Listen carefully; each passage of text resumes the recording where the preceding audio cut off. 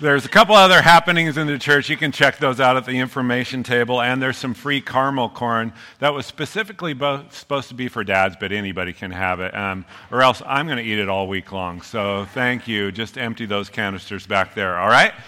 We are continuing to cruise through the wisdom writings in the Old Testament portion of the Bible today, the books of Proverbs and Ecclesiastes. I can't even get through Proverbs. We haven't even started Ecclesiastes. Today we're going to look at a message out of Proverbs chapter 19 that has to do, ironically on Father's Day, it has to do with women and the word obey, but not together, okay? So don't freak out on me right now. You'll see, okay? And it's a message entitled Women Rock and a great four-letter word. So let's start with Women Rock. This is out of Proverbs chapter 19, verse 14.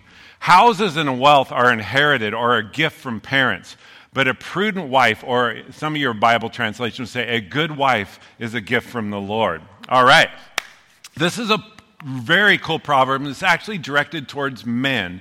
And it's saying, hey, men, you can get some great gifts from your parents. You can get wealth. You can get houses. Those are great gifts. But God is like the ultimate secret Santa. He really knows how to give good gifts. And one of the good gifts he can give you is a good wife. Now, let me unpack this for a moment, okay? When some people first start to read the Bible, they start off in the first book of the Bible, in the book of Genesis, which is natural to do. Not the best idea. I would suggest you start in Matthew, but that's okay. They start in the book of Genesis, and they don't even read for very long when suddenly they think to themselves, wow, this ancient scripture, this ancient spiritual text seems to be very male-centered and even sexist at times. There's a reason for that. It is male-centered and sexist at times, okay? Let me explain that. The Bible was predominantly written down by men who lived in a patriarchal society. And in ancient Hebrew culture, when this proverb we just read was actually written, males and females did not have equal footing. They did not have equal status. And by the time of Jesus, things had even gotten worse. By the time Jesus walked the earth, women weren't allowed to give testimony in courts because they weren't considered to be a reliable witness. You couldn't count on anything they said. According to them, not me. Don't look at me like that. Not my idea, okay? The second thing is, many of them were illiterate because it was considered a waste of time and resources to educate a woman. And then here's a biggie too. When Jesus fed the 5,000, it was actually a much bigger group, but it was recorded as the miracle of feeding the 5,000, and another time the miracle of feeding the 4,000. It was 5,000 and 4,000 because they only counted the men, because in this culture, counting the women and kids wasn't something you did because they weren't worthy to be counted. Oh my goodness, okay? So these people were being heavily influenced by the Greek or Hellenistic culture. Socrates, the famous Greek philosopher and teacher, he actually said that here's how it goes. There are animals and there are men, and then somewhere in the middle is women. And I thought, okay, so what you're saying is women aren't cows, but they're kind of cow adjacent. That's what he was saying. I'm sure he had a great marriage, okay? You get the picture. There are sections of the Bible when, if you're honest with yourself, you'll read them and they reflect the current culture of the time and the status, the low status that women had. But upon further examination, when you continue to make your way through the Bible, there are some verses that display a very progressive and positive view of women. For example, the first chapter in the Bible, Genesis chapter 1, it's the beginning of this creation poem where God speaks things into existence. And it starts off with chaos, and then it moves to good, and then it moves to really good, culminating in the creation of women. Women were like God's piece de la resistance. They're the final brushstroke on his masterpiece. That's why so many great works of art are of women, because women are so beautiful. They're like the pinnacle of God's creation, whereas men, we shouldn't be seen in direct light, okay, most of the time, all right? So Genesis 1 elevates the status of women. Second one is the proverb we just read. In this proverb, Lady Wisdom, remember wisdom's personified as a woman. Lady Wisdom is saying, hey, a wife is a good gift. A wife isn't a ball and chain that drags you into an existence that's totally joyless. A wife isn't a wet noodle that has no opinion, no brain, no voice. No, a wife is something that's good, that enriches your life. Then along comes Jesus, and he just blows the roof off of this whole issue, and he completely elevates the status of women in this patriarchal culture. Starting with this, let's look at Luke chapter 8, just verses 1 through 3. After this, Jesus traveled about from one town and village to another, proclaiming the good news of the kingdom of God. The 12 were with him, the 12 male disciples, and also some women who had been cured of evil spirits and diseases. Mary, called Mary Magdalene, from whom 7 demons had been cast out. Somebody counted. I thought that was interesting. Let's see how many demons come out of her. 1, 2, 3. Okay, Joanna, the wife of Chuza, the manager of Herod's household, Susanna, and many others. These women were helping to support them out of their own means. Okay? Now, this is interesting. So what's happening here is Jesus was traveling around on a preaching tour. He was going from village to village and town to town, and there was a big cohort with him. And in this group, there were men and women. But check this out. In verse 3, it mentions a woman named Joanna, the wife of Chuza. And if you're reading through the Bible, you can easily just read that and not think twice about it. But Chuza was an amazing guy. He was actually the house manager of Herod, who was a king in the area. And actually it was called Herod Antipas was his official name. Herod Antipas was this wicked, evil, cruel man, but he was also crazy rich, like Bill Gates and Phil Knight have a love child kind of rich, that kind of rich, okay? So that would have made Chuza, as his household manager, incredibly wealthy. Well, how was some of his wealth being spent? It was being spent by his wife, Joanna, who was bankrolling the ministry of Jesus. She was basically the CFO of Jesus. This is where it gets really crazy. Then later on in the same book, Jesus is warned by a group of people, hey, you got to get out of this area because Herod, the same Herod Antipas, wants to kill you. Jesus had been growing in popularity. That made Herod, as a king, jealous. He felt like his kingdom was threatened because Jesus was being called the new king. And so he wanted to kill Jesus. So here's what's going on. Herod is trying to kill Jesus while simultaneously, unbeknownst to him, he is also bankrolling the very ministry of Jesus whom he is trying to kill because he's paying Chuza. Chuza's giving some money to his wife Joanna, and Joanna is giving it all to Jesus. This is so great. So Jesus is elevating the status of women because women are playing a vital role in the ministry that he's about. And then there's Mary. I love this story in John chapter 12. Mary and Martha, 2 sisters, are throwing a dinner party in honor of Jesus. And when you read the story, Martha's doing all the work. She's being a busy hostess, doing all the work that it requires to throw a big dinner party for a great amount of people. Mary appears to be the lazy one because all it says of her is she's sitting at the feet of Jesus. And when you first read the story, you're going, get off your duff, Mary, and help your sister out, okay? You're not a millennial. Come on, do some work. Sorry, that's a low blow. So, do some work. But that's not the case. See, that phrase, sitting at the feet, was a euphemism. It was a common phrase used to describe a disciple of a rabbi. There are lots of traveling rabbis at the time, Jesus being one. And disciples would sit at the feet of a rabbi and listen to their teaching and ingest their teaching, but also they would copy their way of life. A disciple was someone a rabbi looked at and said, this person's got what it takes. They got the right stuff. They can teach like I teach. They can live like I live. They can love like I love. They can become a leader like I'm a leader.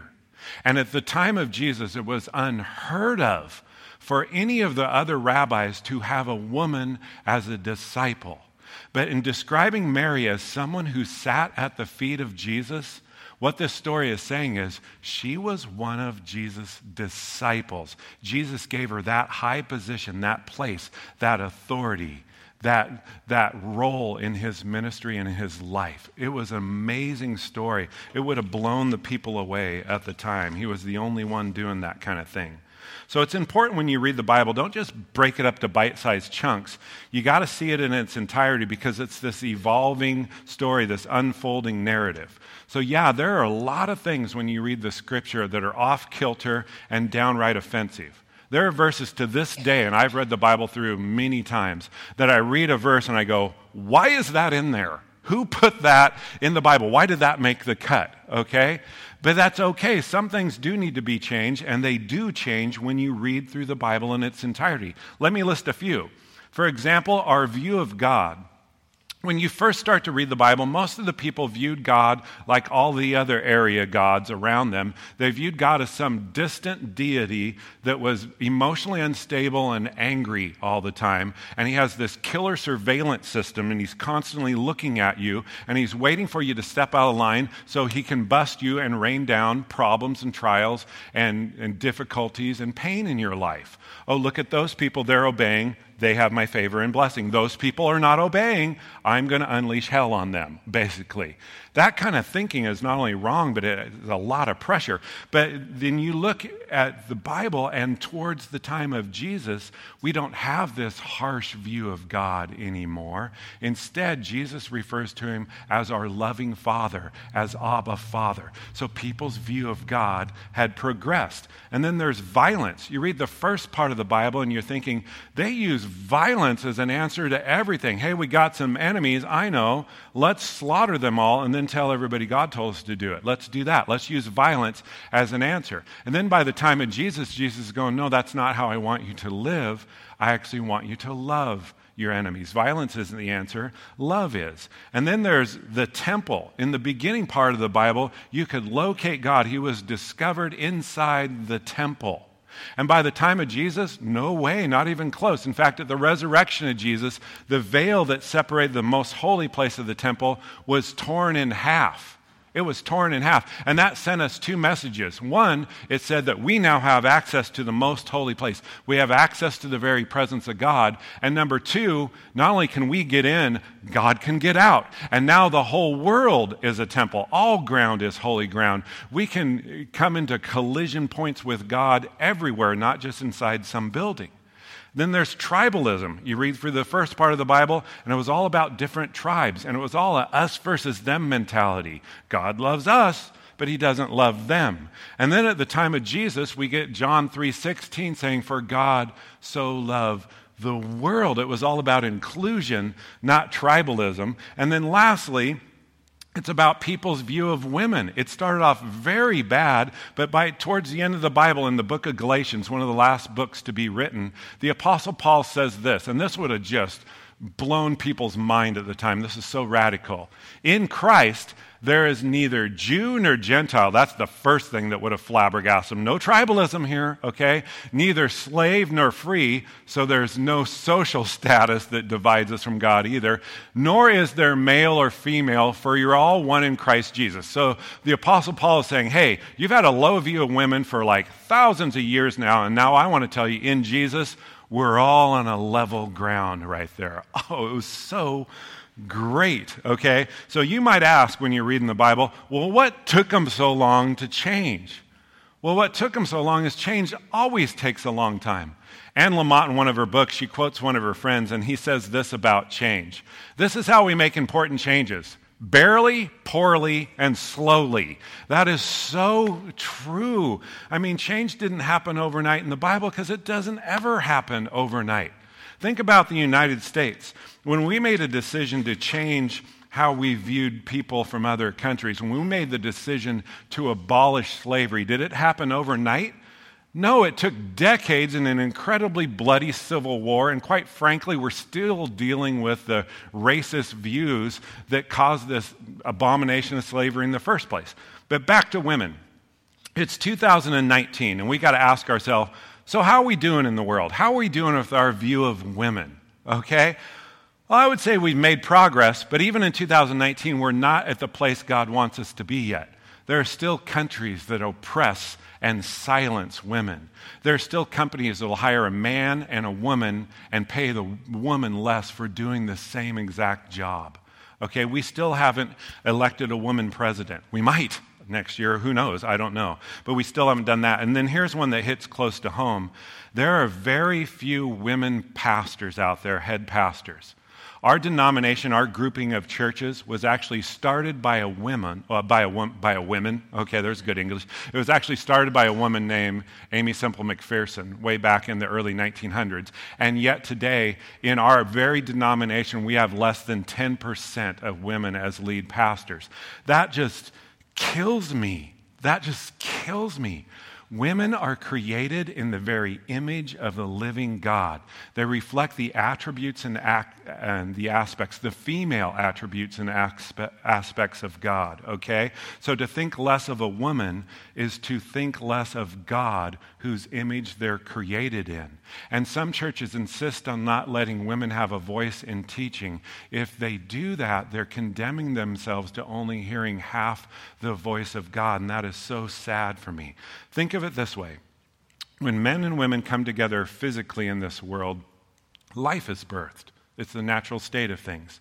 Well, when men and women come together spiritually, when they come together in faith communities, and they're both valued, and they're both released to operate in their giftedness, life is birthed also. Spiritual life flourishes, and that faith community flourishes. That's why I will always have women preach and teach and lead and have a place in this church, because I don't want any of us to miss out on what God wants to show us or teach us, that he can only show us or teach us through the voice and the giftedness of women. So I realize it's Father's Day, and this is so ironic, but I just want to say to you and to everybody listening online the truth of the matter, and it's this.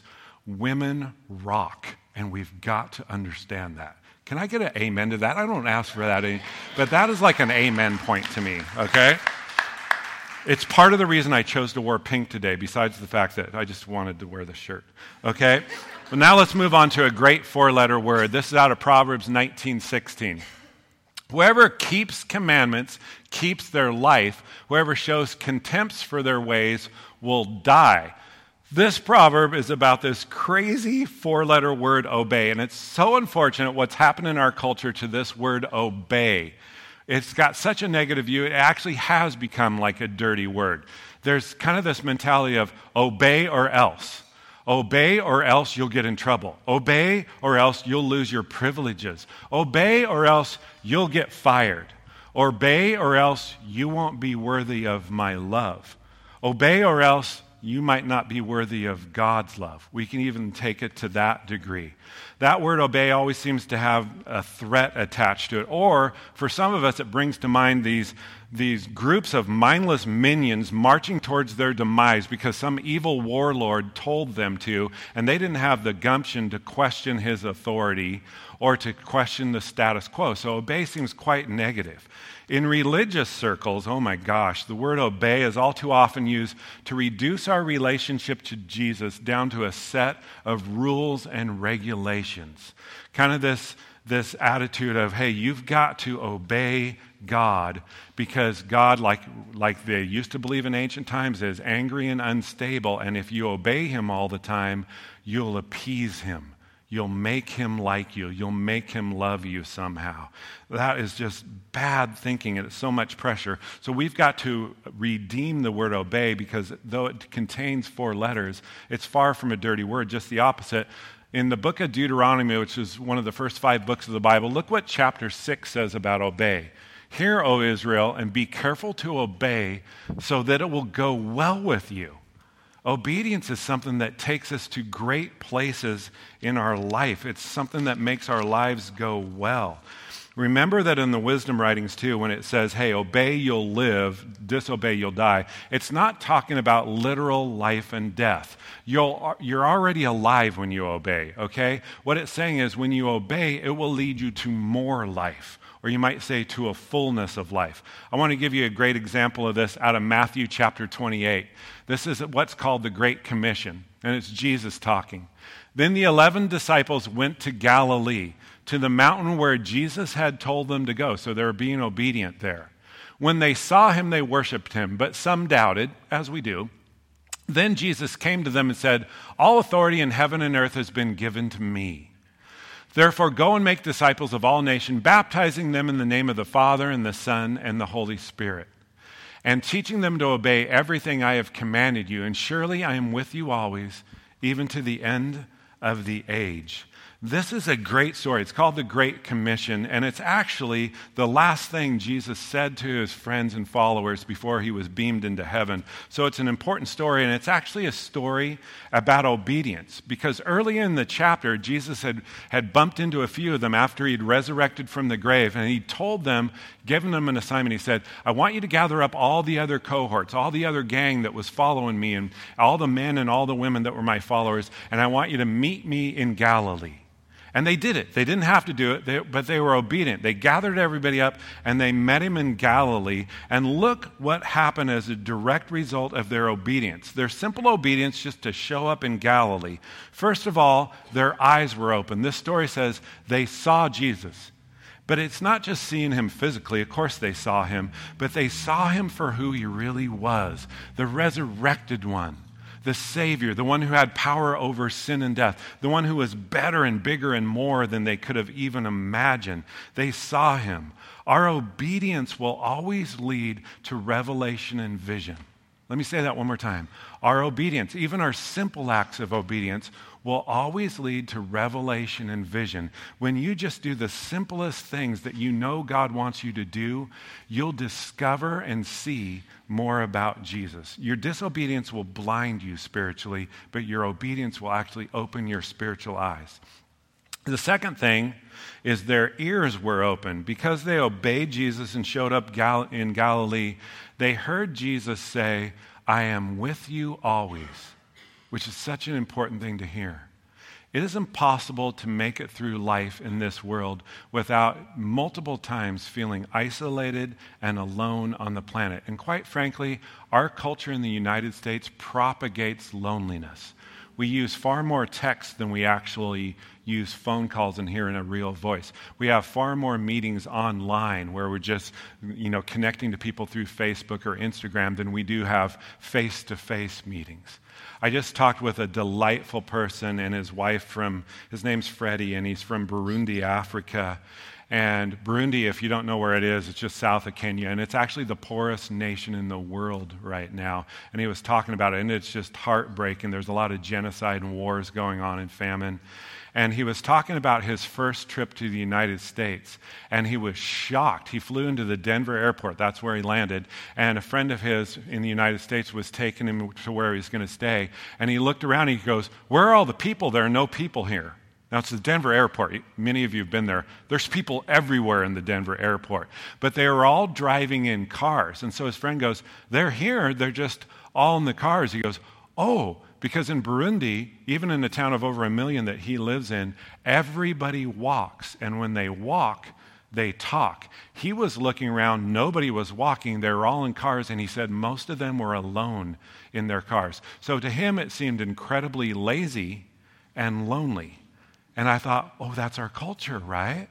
We isolate ourselves without even knowing it. He's right, all right? So, back to the opening of the ears, okay? All too often we're isolated, and everybody else, we look at everybody else, and they seem to be having a great time, and our lives seem like a sad, discouraging country song, and you're desperately looking for something to connect you with somebody else, to get you through this time of isolation. And the copious amounts of Ben and Jerry's that you consume just isn't doing the trick, okay? There's no relationship there. Well, there's a relationship, but it's not a super healthy one, all right? So in those moments, if we will obey, if we'll do the next right thing that we know God is asking us to do, what will happen is that obedience puts us in a place of nearness to Jesus. We'll be so near him, so intimate with him, we'll be able to hear him whisper to us the same words he whispered to the disciples. I am with you always. I am with you always. Martin Luther King is one of my heroes. The more I get to know about him, the more I read him, the more I read some of his sermons, the more impressed I am with the individual. And at one point, he's traveling around and he's preaching the message of freedom and love and equality, and he's doing an amazing thing, and he's going against the current of our culture. He was just so brave. And he's at his own house one night, and he gets a phone call, and his wife and children were already asleep in bed, and the phone call wasn't a good one. It was a threatening one. And the voice on the other side of the line says, unless you stop preaching the message that you're preaching, I will not only have you killed, but I'll kill your family and I'll burn your house down. So he hangs up and he's got to try to go to sleep. How'd you like to try to go to sleep after that phone call? That's a lot worse than a telemarketer, okay? So he's got that on his mind, and he felt so alone. Because he was alone. His kids and his wife were in bed asleep. So he's already feeling alone. And then he's feeling like the whole world at that moment is against him. He felt so isolated. So he starts to pray, and he heard God speak the simplest thing to him. I wrote it down, and I'll repeat it exactly how he heard God speak it to him. He heard God say this: "Never alone, Martin. Never alone, Martin. I will never leave you. I will never leave you. I will never leave you alone." If you want to melt like a cube of soft butter in a frying pan emotionally tonight, Google Jason Upton. He wrote a song about that. I don't have any words, okay? I mean, I listened to him singing, and he sings a song about Martin Luther King hearing those words, "I will never leave you alone." And he sings it over and over and over. And there's times now that song is so logged into the computer of my brain that when I feel isolated and alone, I sing that song to myself, repeating that line: "I will never leave you alone, Tim. I will never leave you alone, Tim. I will never leave you alone." And it gets rid of the loneliness and isolation far better than Ben and Jerry's ever can. Ben and Jerry's helps, okay, but this helps a whole lot. And third thing that happened to them when they simply showed up in Galilee is their hearts were open. Jesus tells them as they show up, go into all the world and help other people to connect to God. That's how it always goes. Our simple acts of obedience lead us to this place of intimacy with God. And in that intimacy, our hearts are cracked open, and we have this newfound love and compassion for the people around us because we want them to experience God like we've experienced God. So it gets us out there. It lights a fire of passion in our life, and it gets us out there, and we use our gifts and our talents and our abilities and our words and our lives and our hugs and our letters and our phone calls to help people collide into Jesus just like we have, because we can't stand the idea that they wouldn't have the same kind of experiences that we would. So please don't see the word obey as negative. Don't see it as a threat, obey or else. See it as an invitation to a fuller life. A life where your eyes are open, your ears are open, and your heart is open. It's actually a 4-letter word, but it's a great one. It's a great 4-letter word. Let me pray for us today. Then I'll release you to go buy some candy for your dads, because they have Kit Kat bars out there, ladies and gentlemen. The best candy bars ever invented. But let's pray first, all right?